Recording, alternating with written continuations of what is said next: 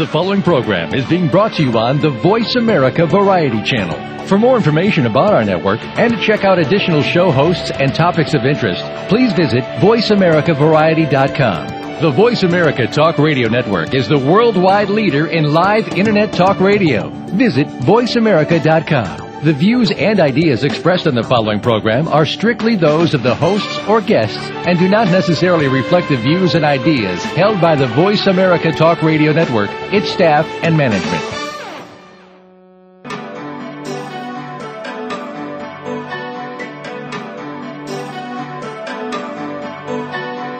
Welcome to Dr. Carol's Couch with your host, Dr. Carol Lieberman. All comments, views, and opinions are solely those of Dr. Lieberman, her guests, and callers. Now it's time to have a seat on Dr. Carol's Couch. Here's your host, Dr. Carol Lieberman. And welcome to today's edition of Dr. Carol's Couch. I'm your psychiatrist host, Dr. Carol Lieberman. Where has all the patriotism gone? Long time passing. Well, that's what we're going to be talking about today with my guest, James Carl Nelson. He is the author of a new book called The Remains of Company D, The Story of the Great War. And what's fascinating about this, to me, is looking at, well, first of all, the way that James has humanized the war compared to what we hear about today. You know, we don't really get to hear the stories of the troops who are killed in Iraq and Afghanistan and in other places all over the world. We just get a body count. And that was one of the things that I found the most interesting about this book, how personalized he made it. But it's also interesting to understand how someone goes from sort of a fantasy, an idealistic dream that Jim had, to write a story, find out more about his grandfather, who was in the Great War, in World War I, and how he took that sort of fantasy, that dream, to the New York Times review section just recently. I mean, that in itself is a story, because so many people sit around and think, you know, I'd like to write about this, or I'd like to write about this, or I wonder, I bet you my great-uncle, boy, that's an interesting story that he has, whatever it is, the war or something else, and we just kind of, so many people just let that die right there. Oh, nobody will be interested in that. Oh, it would take so much work to do all that research. Oh, it would never, no publisher would ever want it. And all the other myriad excuses that we come up with to prevent us from taking the leap and being courageous and actually jumping in and devoting our life, our energy, our money, our everything else into this pursuit, which for you, Jim, took 7 years. That was a long time in holding on. And I remember we talked about this when it was first just a little twinkle in your eye, and now actually to see the book, beautifully written, beautiful presentation, really in existence, being recognized, all kinds of wonderful reviews, and it's 7 years. I mean, that's a long time, but it was certainly worth it. So welcome to the show, and why don't we start with where this little glimpse, this twinkle in your eye came from? Okay, yeah, well, thanks for having me on. Well, really, it was just a story I heard, two-line story from the time I was just, 4 or 5 years old, that Grandpa had been shot in France and laid out on the field overnight and had been picked up by a couple of Algerian stretcher bearers the next morning and was brought for treatment. And he lived to be 101, as it turned out. And there weren't a whole lot of additions to that tale over the next. I knew him for really 38 years. He didn't really talk about it much. There are a few things that came along as I grew older and came to maybe understand the story a little better. And the import that it had was, one thing was, I found out in my 20s that he took every July 19th, 1918, to get away with his wife, my grandmother, away from the kids and just be by themselves and kind of just, revel in being alive for a day, And I found out that he'd been with the 1st Division. And what's funny is that in all the times that we heard the story and saw him sitting there by the fire or whatever, we never really understood the context at all of why he had been there in the first place, what he was doing, what really occurred when he was shot. He was shot in the left abdomen. It came out the right side. He was partially paralyzed for a time, and the wound really afflicted him his whole life. And then later on, it was after he died that I really started getting interested in his story. I guess that's the way it is, once someone's gone, you can't really investigate with the main source or whatever it is, or it becomes more of a mystery somehow. And I just started collecting sort of a paper trail that I could of his life, finding out different things.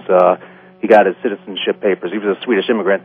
So he became a citizen while he was still convalescing at Fort Des Moines in Iowa in November 1918.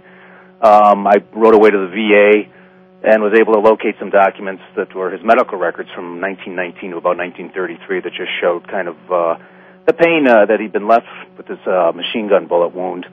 He was having trouble working. He was a house painter, and it was tough for him to do some of that rough work.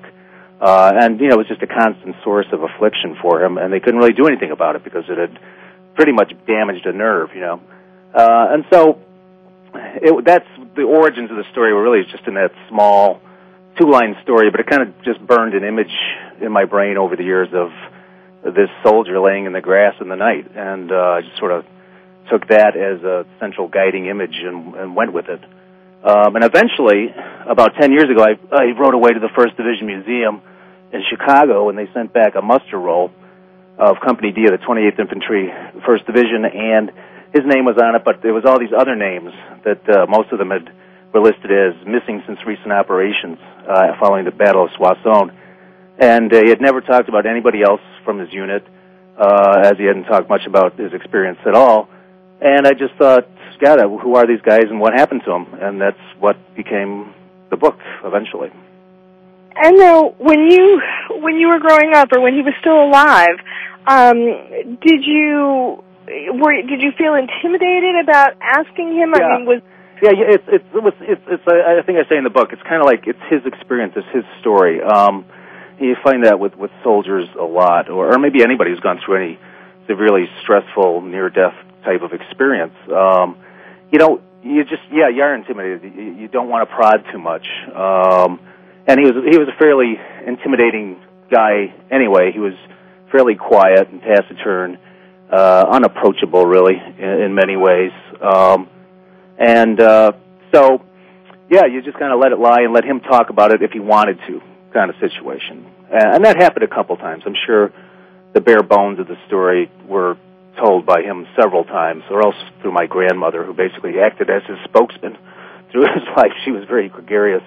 And my father, too, had heard it since he was a child, and added a few details over the years. One of them, being important, that added to the image of the single soldier, he put another soldier in there. This was only like 20 years ago or something. He said that my grandfather was laying in that wheat field at Soissons. There had been another doughboy there who was also wounded and incapacitated, who started basically pouring out confession to my grandfather, these two supposedly dying soldiers, about how he'd raped and murdered and whatever. And the way my father put it was that my grandfather was shocked by it all. So it was by secondhand mainly that the few details that I had to work with emerged into this mystery that for some reason, as I got older, I needed to solve, is really what it became, to put some context around it. So. And your father was in the Second World War, right? Yeah, he never left the country, but he joined the Army when he was on his 18th birthday in 1943 and was assigned to the Army Air Corps. And as he said, he fought the Battle of the 17th Street Bridge in Miami Beach. So, but he was lucky; he never had to go overseas and fight. So yeah, they both were. That's our military tradition, as far as I know. I was not in the military, nor was my older brother. So there was a kind of romantic notion about what had happened to your grandfather.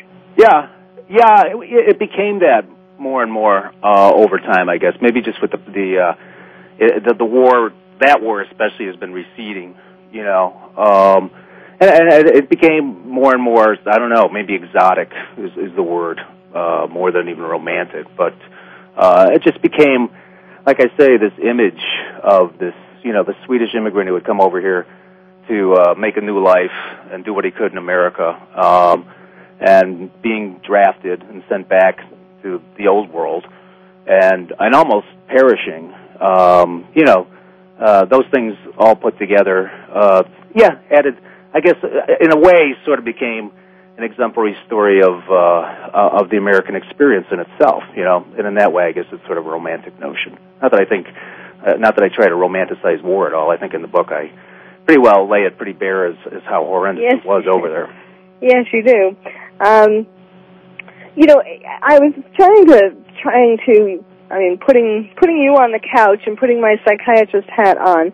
I was thinking also in some of your descriptions that maybe it held a great fascination because you talk a lot about how he was, that maybe but for another quarter of an inch or half an inch, he might have died, and certainly had these stretcher bearers not passed by near him in the field to hear him groan, he wouldn't have made it, and that would mean that you wouldn't be here. Yeah, it's that existential kind of sense of it, too. I mean, that you don't really grasp until you get older, just how close, we all came to just that one tiny little fraction of an inch occurring, one way or the other, snuffs out a line of human beings. You know what I mean? Yeah. Generations, that would not be here otherwise. And translated also to the lines that were snuffed out by the other soldiers who weren't as lucky as him. Because it basically came down to luck, And so that was part of the fascinating aspect to me, too, was really, as I looked at this muster roll, and I got muster rolls from another 6 or 8 months when they were over there, because, the name shifted because when they went to the Battle of Cantigny in May 1918, they lost half the company, basically. 25 of them died and about 70 were wounded. So they rotated replacements in. My grandfather was one of them. Then they lost half of those men in the Battle of Soissons. They brought in another 125 guys. So there's so many different stories intermingling in there, and very few of those guys made it through from, let's say, March 1918 until November 1918, just a handful. Well, we're still with the company at that time when the war ended. It's interesting because this book has come out on the eve of Obama deciding how many troops to send into Afghanistan. Mm-hmm. Just that, there's some... it's hard when you read this book, and you do describe the horrors of war pretty. You don't romanticize it, that part of it. It's you just realize the bravery of the people going into war then and today, and it just makes it kind of hard to send countless people into another war. Mm-hmm. Well, I think in all wars, in World War I, certainly in the Civil War, a lot of them go in with eyes wide open. A lot of them are so young that maybe they don't realize their own mortality yet, which I guess is almost what you have to be. That's why soldiers are young in a way. But they go in. They went into the First World War after reading in the papers for 3 or 4 years about gas and bombing and what the machine gun was doing to people, to the French, British, and English over there. And they still, many of them just signed right up after the war was declared. Let me stop you here because I hear the music. Oh, okay. We do need to take a break. Okay. We'll be right back. My guest is James Carl Nelson. He's the author of the new book, The Remains of Company D, The Story of the Great War. And we'll be back joining him along his journey into discovering what actually went on. You're listening to Dr. Carol's Couch, and I'm your psychiatrist host, Dr. Carol Lieberman.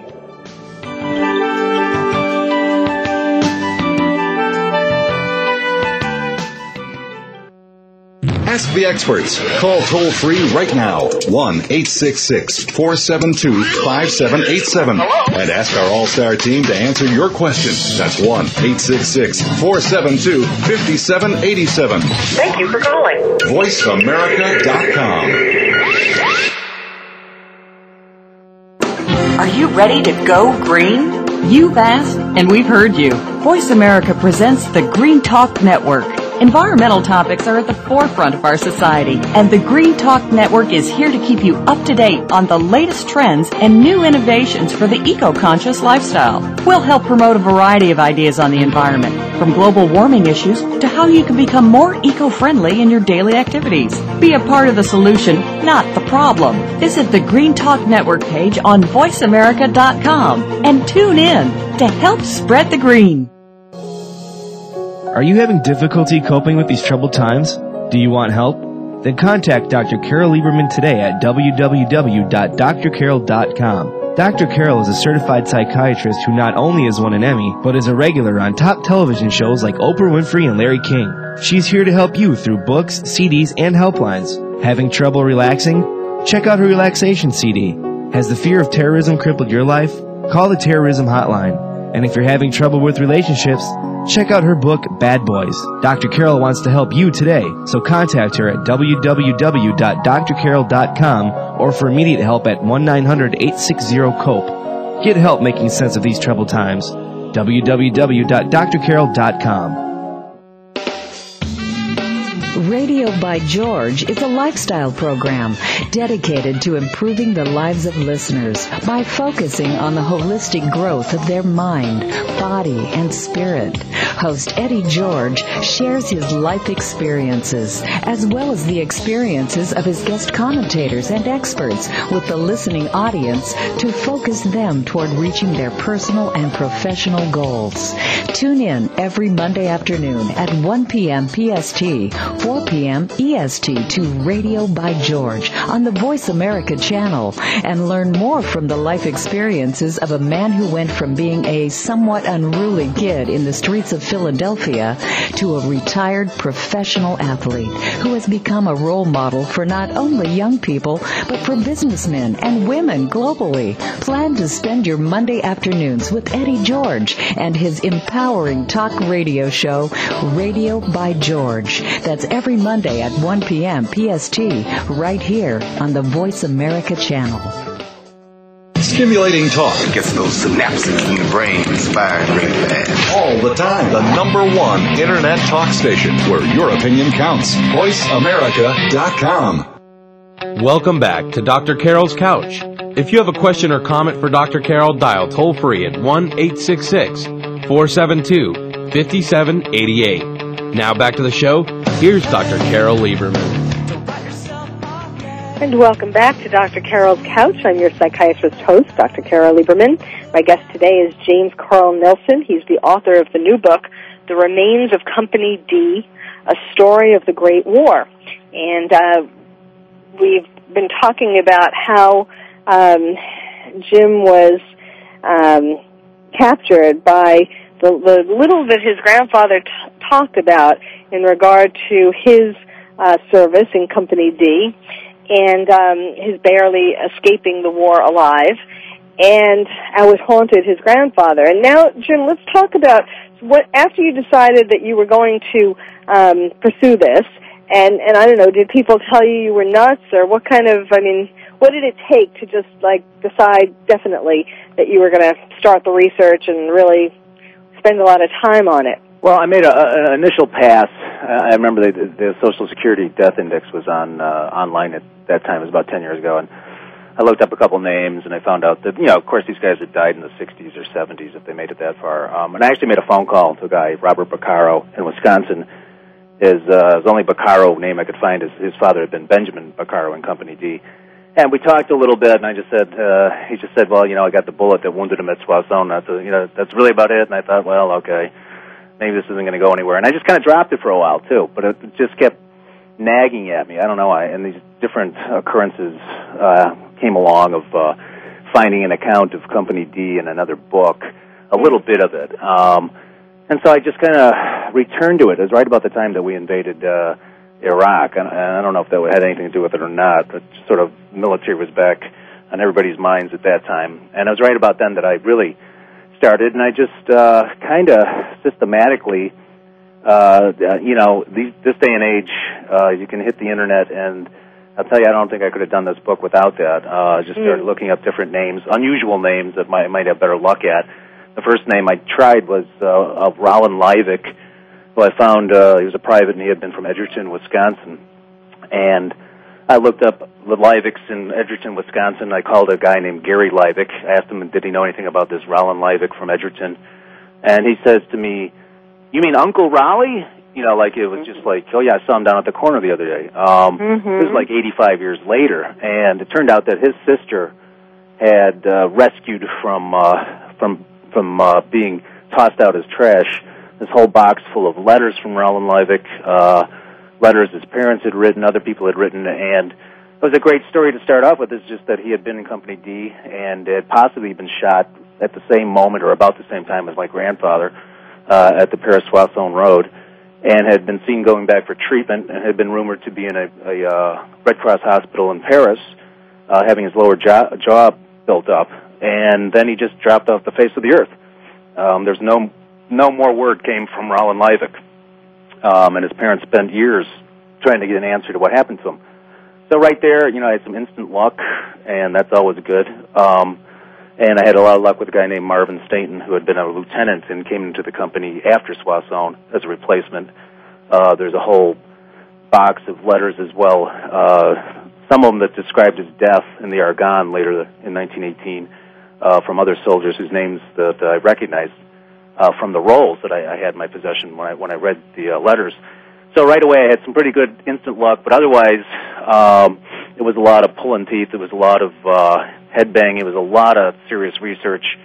It seemed like everybody in the company had two daughters, and so I had to find out what their married names had been, you know, pulling obits left and right, long hours on Ancestry.com, phone calls, you know, and just trying to glean whatever I could that still existed. And in the end, I also looked in small-town newspapers for letters. It was more likely that a soldier's letter might have run the smaller the town. So I had a small army of researchers doing that kind of stuff once I found out where individual soldiers are from.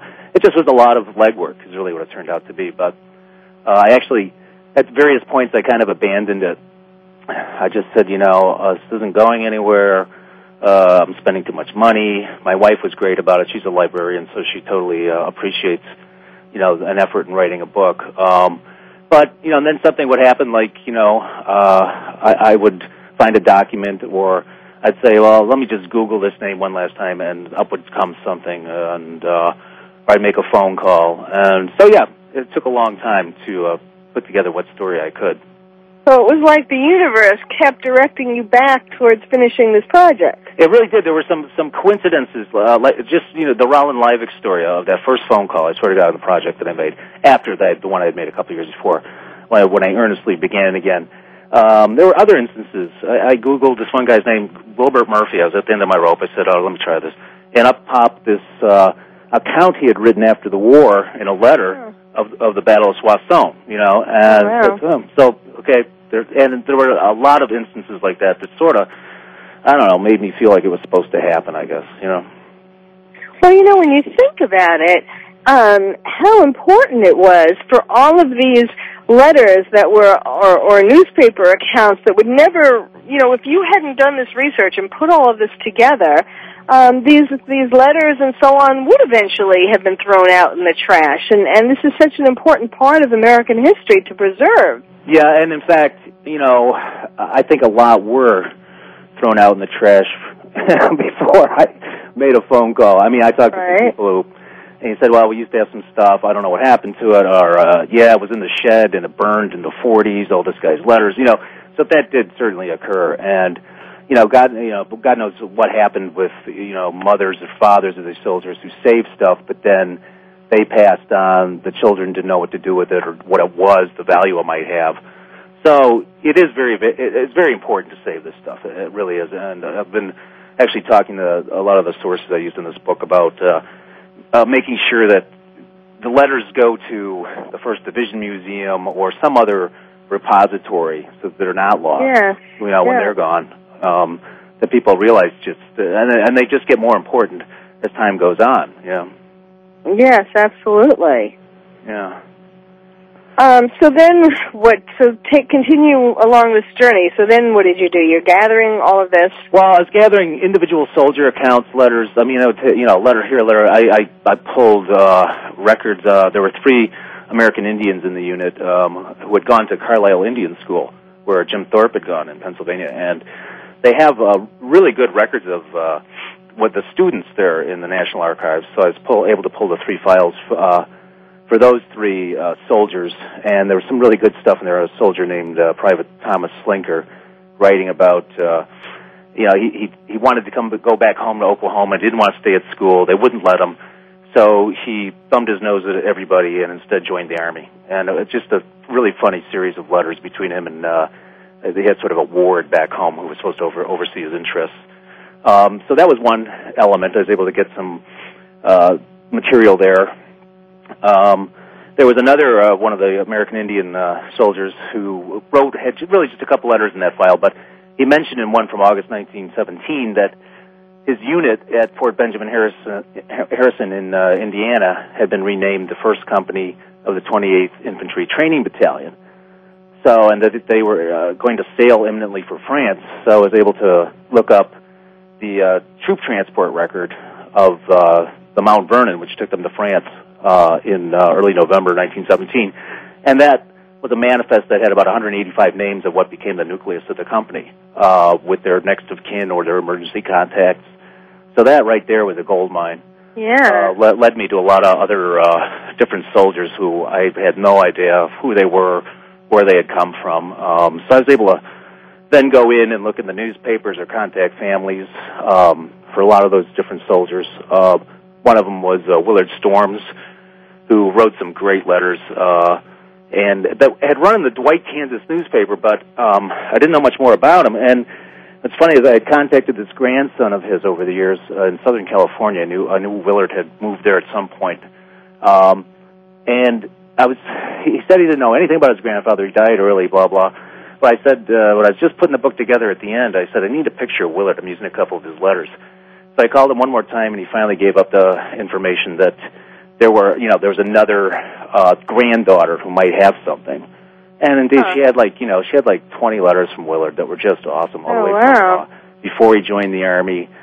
So when he was coming back, he was wounded at Soissons too, and talking about entering New York Harbor and then convalescing in Baltimore. Very funny writer. But so there are those kind of connections. But this was a process of 5 years just for Willard Storms. Not I specifically just centered on him, but I kept going back and back and back. Well, what was also difficult, though, besides finding these people and finding information about them and their letters and so on, what was also a feat in this book is weaving the stories of these different people. I mean, it's not just one letter after another. You wove it into a story. Yeah. So, how did you go about that? That was just something that you do by trial and error, almost. I kind of actually wrote the book. I didn't think anybody would be interested in it commercially initially, and so I had aimed it and gotten some interest from University of Texas A&M Press, and so I sat down 3 years ago and actually wrote it, and they wanted no more than 90,000 words, and that didn't work out in the end. But then I had a core, sort of a linear book, of 90,000 words. So I had and here we have, we're having a line of music here interrupting us. We will get back to that when we come back. My guest is James Carl Nelson. He is an award-winning journalist, and he is the author of the new book, The Remains of Company D, The Story of the Great War. A story of the Great War. The story. You're listening to Dr. Carol's Couch, and I'm your psychiatrist host, Dr. Carol Lieberman.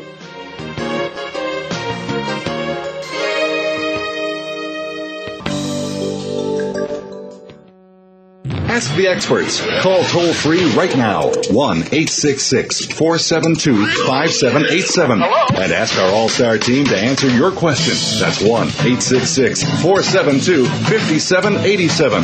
Thank you for calling. VoiceAmerica.com. What can you tell me about Skills USA? Skills USA teaches you employability skills. So you know how to deal with people, you have teamwork, your resume is going to look awesome. Well, it's important to know your technical skills, but not only that, to have soft skills, the skills of learning how to communicate with people.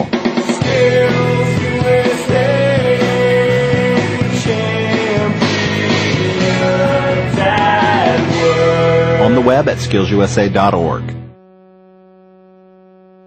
Here's a show for baseball players, coaches, parents, and those who love the game. At least 90% of sports success, including baseball, requires mental strength in order to fully benefit from technical ability, and the higher the competition level, the more critical it becomes to possess mental muscle. Tune in every Tuesday at 4 p.m. Pacific Time to Championship Thinking, hosted by Jim Meyer, and brought to you by the National High School Baseball Coaches Association. Jim, sports psychology coach, trainer, and author of numerous articles and the workbook, Championship Thinking, Building Mental Muscle in Baseball, simplifies the mental game with easy to understand tools and tips. With his weekly guests, Jim draws from successes with professionals, college, high school, and youth teams, coaches, and players. Learn how to remain confident and focused at crunch time, when pressure, tension, and anxiety like to make an uninvited appearance. Tune in and tune up your mental and technical knowledge and skills with Championship Thinking every Tuesday at 4 p.m. Pacific Time, right here on America's Voice, Voice America.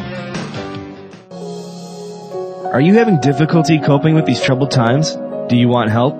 Then contact Dr. Carol Lieberman today at www.drcarol.com. Dr. Carol is a certified psychiatrist who not only has won an Emmy, but is a regular on top television shows like Oprah Winfrey and Larry King. She's here to help you through books, CDs, and helplines. Having trouble relaxing? Check out her relaxation CD. Has the fear of terrorism crippled your life? Call the terrorism hotline. And if you're having trouble with relationships, check out her book, Bad Boys. Dr. Carol wants to help you today, so contact her at www.drcarol.com or for immediate help at 1-900-860-COPE. Get help making sense of these troubled times. www.drcarol.com. Streaming live. The leader in Internet talk radio. VoiceAmerica.com. Welcome back to Dr. Carol's Couch. If you have a question or comment for Dr. Carol, dial toll-free at 1-866-472-5788. Now back to the show. Here's Dr. Carol Lieberman. And welcome back to Dr. Carol's Couch. I'm your psychiatrist host, Dr. Carol Lieberman, with my guest today, James Carl Nelson. He's the author of a new book called The Remains of Company D, A Story of the Great War. And if you just tuned in, we've been talking about how Jim's fascination with his grandfather's story, who was in World War I, sent him on this, 10-year quest, actually, to research and write the book. And before the break, we were just talking about how you turned, the first phase was doing all the research, which could have taken a lifetime. And the second phase was actually weaving all of these stories into an interesting book, which you managed to do, and you were starting to tell us how you did that. Yeah, well, like I say, I wrote it fairly much as a sort of a linear, history of a group of men story, but it's not really what I wanted it to be. I wanted to open it up and make it more of a narrative nonfiction. I wanted it to be interesting. I wanted to really be alive. And so when I landed an agent about 2 years ago, his name is Jim Hornfisher, who's written a couple of World War II Pacific naval books. He suggested that the same thing. We were right on the same page. He just said, do more about the search, do more about your grandfather, and just I was able to impart some of what I went through in the early chapters in my search and my obsession. Yes, let's call it what it is. It was an obsession, and maybe that's worth analyzing. I don't know why. Like I say, maybe it was just a detective story, But I was able to put some of the triumphs and the defeats of my search, my quest for these members of Company D into those earlier chapters, and really sort of make it alive, make it current kind of. I had one scene in there where I was looking for the company commander's grave at Arlington National Cemetery with my kids in tow about 3 years ago. And I thought, what the heck, I'm just going to put this in here. We're stumbling along this road in Arlington Cemetery looking for this grave, and I'm saying, what's wrong with you? You don't understand this is your great-grandfather's company commander. Like, that could mean anything to them, right? So there's, like, no connection at all. But so it was just fun to do that and put a little bit of my obsession into the book. And then, there were some chapters dealing with the Battle of Cantigny that I did that too, where I took a little more unorthodox approach. There's 3 chapters, and in the second chapter, I left the battle for a moment and went to one of the soldiers and put him at Cantigny, racing through the bombed-out village, and then talked about him. It just seemed natural, as opposed to introducing all these characters in the beginning, and then people are like, there's just too much to digest here. I can't follow. I was able to do that and then wrap him up at the end of that chapter. The next chapter was the same thing. I went to a mother finding out the news that her son had died at Cantigny and collapsing in her bed for about 3 weeks until one night her dead son, appeared in a vision to her and told her, I'm okay, don't worry about me anymore. Then I was able to wrap him up at the end of that chapter, almost make a nice short story out of it. He disappeared during the battle, but 1927, someone found his dog tags laying on the battlefield. So it just, I don't know. You do this. Yes, that reminds me, actually. You mentioned that after your grandfather died, that you were given his dog tags. Now, there were other, I think you said you were the last of 6 grandchildren? Yeah, I'm the youngest of 6 grandkids, yeah. And how did it happen? I mean, this speaks to some special quality in the relationship between you and your grandfather. I mean, why did it go to you? Well, I'm not sure. Everybody else grabbed all the good stuff. They got all the rugs and the furniture. I wound up with his stinking dog tags. No, I'm just kidding. I think it was supposed to be that way because I think of all the grandkids I had expressed the most interest in this through the years, and I had the most interest in military history, and I think it was certainly very appropriate. Someone else got his Purple Heart, but the dog tags, to me, I did an event at the Pritzker Military Library, and I wore them while I did it, and that was kind of like a full circle thing for me. I just, they thought that was really neat too, because they're in good shape. But yeah, there was definitely an appropriateness to my winding up with them, considering that I'm the one who wound up telling his story, the story of this group of men he was with. So. But he was only with the company for about a month, and he was only in the one battle. I think he was in the trenches around Cantigny after the battle, and he might have gone out on a night patrol or whatever. But he didn't join the company until mid-June of 1918, and then was shot July 19th.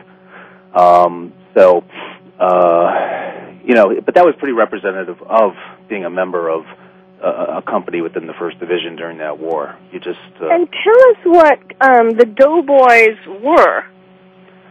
The Doughboys, the name of the Doughboys? Yes. Why was it called? There's a couple of different explanations for that. I don't know what the other one is, but I know one of them, which is because if you say definitively that this explanation is it, people will always say, well, there's another one. But the one that I think is most commonly repeated is that before the war, when soldiers were chasing Pancho Villa around down in Mexico, and they'd have this fine powdery dust attached to them, and they started calling each other adobes, like adobe houses. And so I think once they got to France, adobe sort of got changed into doughboy. Seems like a reasonable explanation. Otherwise, I don't really know. But, And what's interesting, too, about the Doughboys in general is a large proportion of them were immigrants, like my grandfather. So in that way, I think probably more than in World War II, although there would have been some. I think by then that second generation had pretty well established itself. It was, a pretty good proportion were European immigrants, Germans. Sons of German immigrants, going back to fight against, cousins and whatever in the German army, and the Italians, Swedes, Greeks. It's just an amazing melange of nationalities that would wind up in one company at that time. And they actually offered like English classes and things like that behind the lines to try to get see if they could, get them to speak enough English to understand their orders. Yeah, that's kind of interesting because it's sort of like what happened at Fort Hood. Yeah. German immigrants being asked to go and fight against Germans. Yeah, well, in a way. It was there was one anecdote. I didn't use it. It was a guy, Charles Sene. I got his memoirs. He was actually the commander of Company C, and he wrote of an episode at the Battle of San Miguel where there were two soldiers found together, and one was, I think he was a German immigrant, and he was a doughboy, and then this other, he was like with some other Polish soldier. And they had died together fighting each other somehow, but they were from the same town or something like that. It was just kind of interesting. Yeah. So what, bringing this to today, when you finished all of this, what thoughts did you have in regard to, do you think America has gone soft? Do you think that the patriotism, yes, of course, there was the draft. Your grandfather was drafted, but still, there seems to have been in World War I and World War II, regardless of the draft issue, more of a patriotism, a desire, and yes, here, people who just came to America still went out there and bravely fought. And what do you think about it compared to how people are today? Well, in World War I, there was actually quite a lot of opposition to sending the boys over there or getting involved. There were a lot of what they called slackers who either refused to register or refused to show up. And I'm not saying of any nationality, of the solid Americans as well. There were a lot, the IWW, the International Workers of the World, socialists, were just dead set against the war. They thought it was a rich man's war. So, it's hard to say really that in World War I there was this great flowering of patriotism. When I think if you compare it to World War II, where it was seen really as a good war, I don't think there was nearly the opposition to getting involved. I think pretty much that was the war where everybody was kind of in it and jumped to enlist. Very few what I think you would call slackers or whatever. But the First World War in America was much more controversial when it was declared and as they were putting the draft in place for the first time since the Civil War. But like I say, that didn't stop a large number of American boys from signing right on and going over there to fight. For whatever reason, for a spirit of patriotism, because of the sense of just a sense of adventure, because all their buddies were going, because they didn't want to be seen as someone who was a slacker, But relating to today, today it's different because for one thing, it's an all-volunteer army, and I don't think that Americans have really been asked to sacrifice for these wars we're fighting as much as certainly we were asked in World War I or World War II. It's like the rest of us are just supposed to go on with our lives and send these guys over there to risk life and limb. And it's probably not fair that's the way it is. A couple of weeks ago, I spoke at the first. Go ahead. Hold it there because we do need to take a break. But I want to hear more about that. As you can tell, this is fascinating stuff. My guest is James Carl Nelson. His book is The Remains of Company D, A Story of the Great War. I'm your psychiatrist host, Dr. Carol Lieberman. You're listening to Dr. Carol's Couch, and we'll be right back.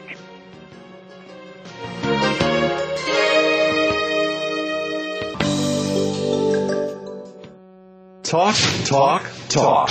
That's all we do is talk. If you'd like to talk, call us toll-free right now at 1-866-472-5787.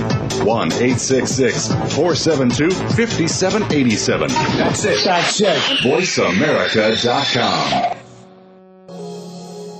Are you having difficulty coping with these troubled times? Do you want help? Then contact Dr. Carol Lieberman today at www.drcarol.com. Dr. Carol is a certified psychiatrist who not only has won an Emmy, but is a regular on top television shows like Oprah Winfrey and Larry King. She's here to help you through books, CDs, and helplines. Having trouble relaxing? Check out her relaxation CD. Has the fear of terrorism crippled your life? Call the terrorism hotline. And if you're having trouble with relationships, check out her book, Bad Boys. Dr. Carol wants to help you today, so contact her at www.drcarol.com or for immediate help at 1-900-860-COPE. Get help making sense of these troubled times. www.drcarol.com.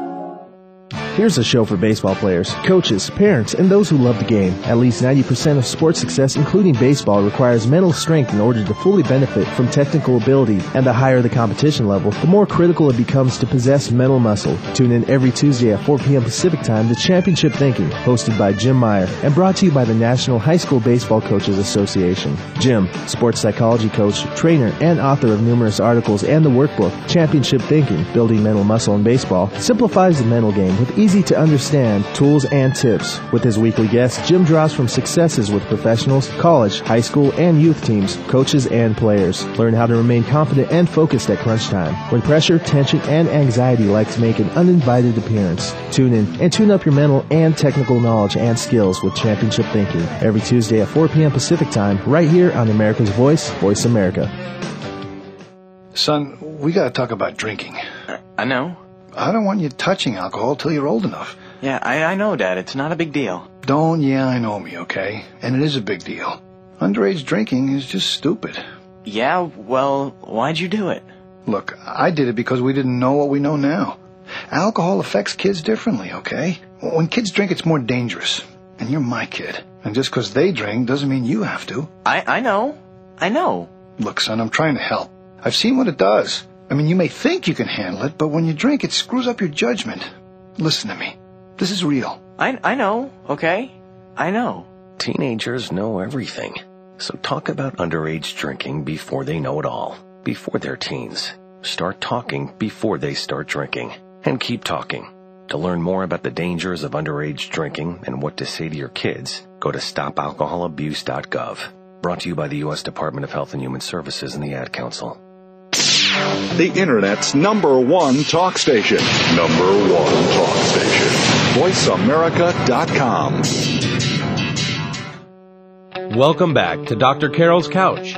If you have a question or comment for Dr. Carol, dial toll-free at 1-866-472-5788. Now back to the show. Here's Dr. Carol Lieberman. And welcome back to Dr. Carol's Couch. I'm your psychiatrist host, Dr. Carol Lieberman.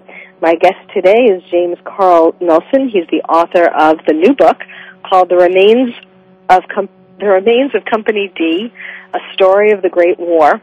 We've been talking about his grandfather, World War I, and now we're talking about what all this means, this incredibly detailed research and preservation that he did of all these letters and memories and so on of World War I. I mean, it's really incredible. And the feat of weaving it into an interesting book. I mean, who wants to just read, you can't just read one letter after another. But he turns it into a really fascinating book that keeps you reading.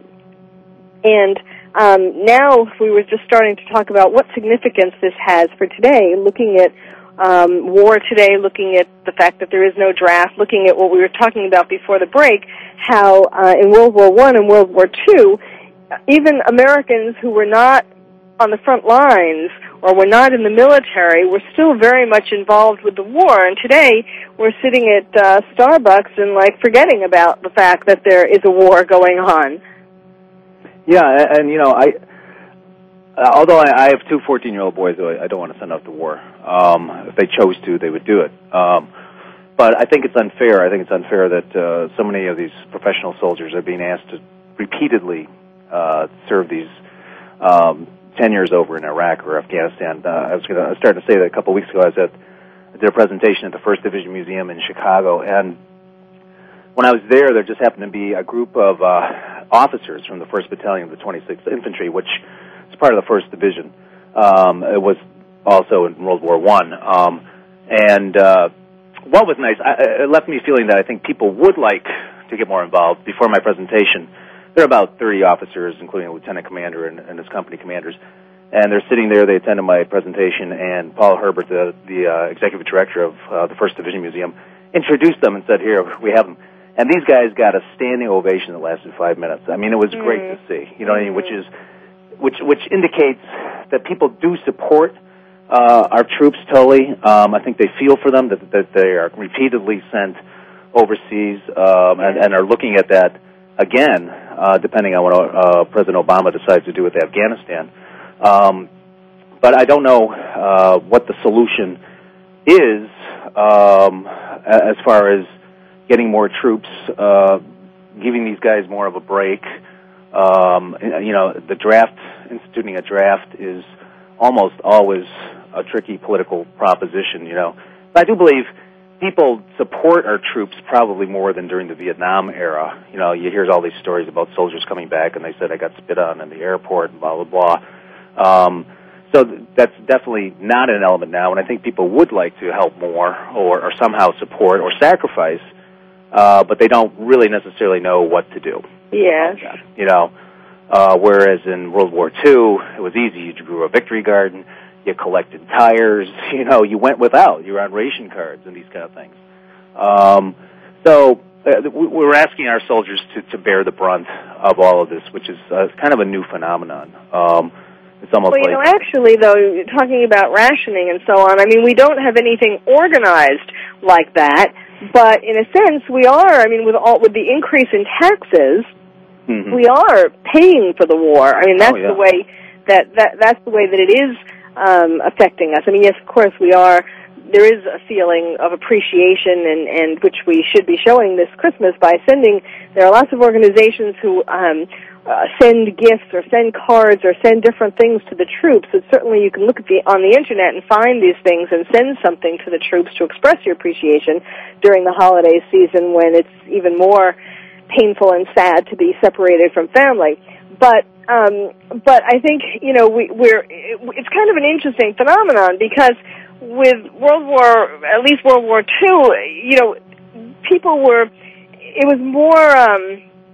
it was more publicized, it was more unified, that people were being asked to do certain things, the Victory Garden, the rationing, and so on. Whereas here, it's more covert, you know. They're leaving it all to professional organizations. Money to fuel the war, and yet it's not really being openly acknowledged as much as it should be. Well, you know, and it may be partly true, because obviously the invasion of Iraq was controversial, as controversial perhaps as declaring war on Germany in April 1917, which maybe just that controversy might just hinder people's getting involved or willingness to sacrifice. I don't know. You know, it's almost like you have a good war, bad war thing going on now between Iraq and Afghanistan. You know, so I think people maybe get confused. They don't know if we should be over there. You know, they don't know what to do.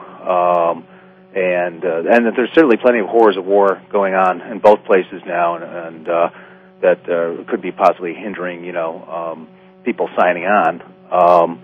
And so that leaves this army of, 40,000 or whatever, to repeatedly, or National Guardsmen to repeatedly be sent over to just put their lives at risk over and over and over. You know, the guys I talked to from the 26th Infantry, these guys had all done 3 or 4 tours, you know, since the invasion of Iraq. And that's quite a price to pay, quite a burden. Yes. You know. Yes. So. I mean, but you know, it's interesting, because how would you compare the draft from World War I to what would happen now if Obama announced tomorrow that there was going to be a draft? Well, I think I think it would be a certain amount of pandemonium. I don't know, because that's the ultimate sacrifice, isn't it? It's hard to. It might be similar to Vietnam. I don't know. In Vietnam, there was a lot of resistance, and it seemed like, you know, the rich men's kids stayed in college with their deferments, and the poor men's kids went over and fought the war in the jungle. That might end up with something like that same situation. You know, I don't think it'll be super popular, but you know, I don't know. I mean, you know, it would be nice if man's woke up and there was an end to all war. But somehow I think that we have become we're in such denial about what's going on. Like, for example, with what happened at Fort Hood, approximately, depending upon what demographic you're looking at, but approximately 50% of people think that it was related to terrorism, and 50% don't. And I think we need to wake up, folks. There's no question that was one of many terrorist acts on our shores. I hear the music. Please, Jim, give out the information. Where can people give out your website? Yeah, the book is called The Remains of Company D, A Story of the Great War. It's published by St. Martin's Press. Came out in October of this year. I have a website, www.theremainsofcompanyD.com. It's available at any bookstore nationwide, all the major chains, Amazon, Barnes & Nobles, plus independent booksellers. So basically just about anywhere you can buy my book. Walmart, too. And, that's great. And, again, I'll give out the website. Go to the website because there's not only information about the book, but there's some information about some of the men that Jim researched. And that's the part that really, including his grandfather, that's the part that really makes this so intriguing, because we're seeing these are real people who gave their lives, went bravely into war and gave their lives for our country. Again, the website is theremainsofcompanyD.com, THEREMAINS of Company D, the letter D.com. So please go there and check it out. Jim, thank you so much. I wish you all kinds of success with your book. Thanks for having me on. This has been terrific. I really appreciate it. And again, the name of the book is The Remains of Company D, A Story of the Great War. Hope we've stirred up your curiosity and some questions, made you ask yourself some questions, and giving you some water cooler questions about what would happen today if there was a draft like in World War I. Well, thank you all for listening. You've been listening to Dr. Carol's Couch, and I'm your psychiatrist host, Dr. Carol Lieberman.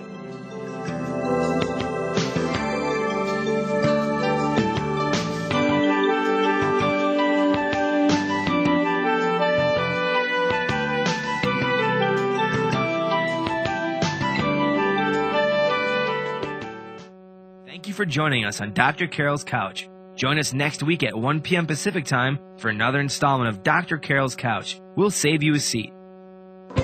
Thanks again for listening to the preceding program, brought to you on the Voice America Variety Channel. For more information about our network and to check out additional show hosts and topics of interest, please visit VoiceAmericaVariety.com. The Voice America Talk Radio Network is the worldwide leader in live Internet talk radio. Visit VoiceAmerica.com. The views and ideas expressed on the preceding program are strictly those of the hosts or guests and do not necessarily reflect the views and ideas held by Voice America Talk Radio Network, its staff, and management.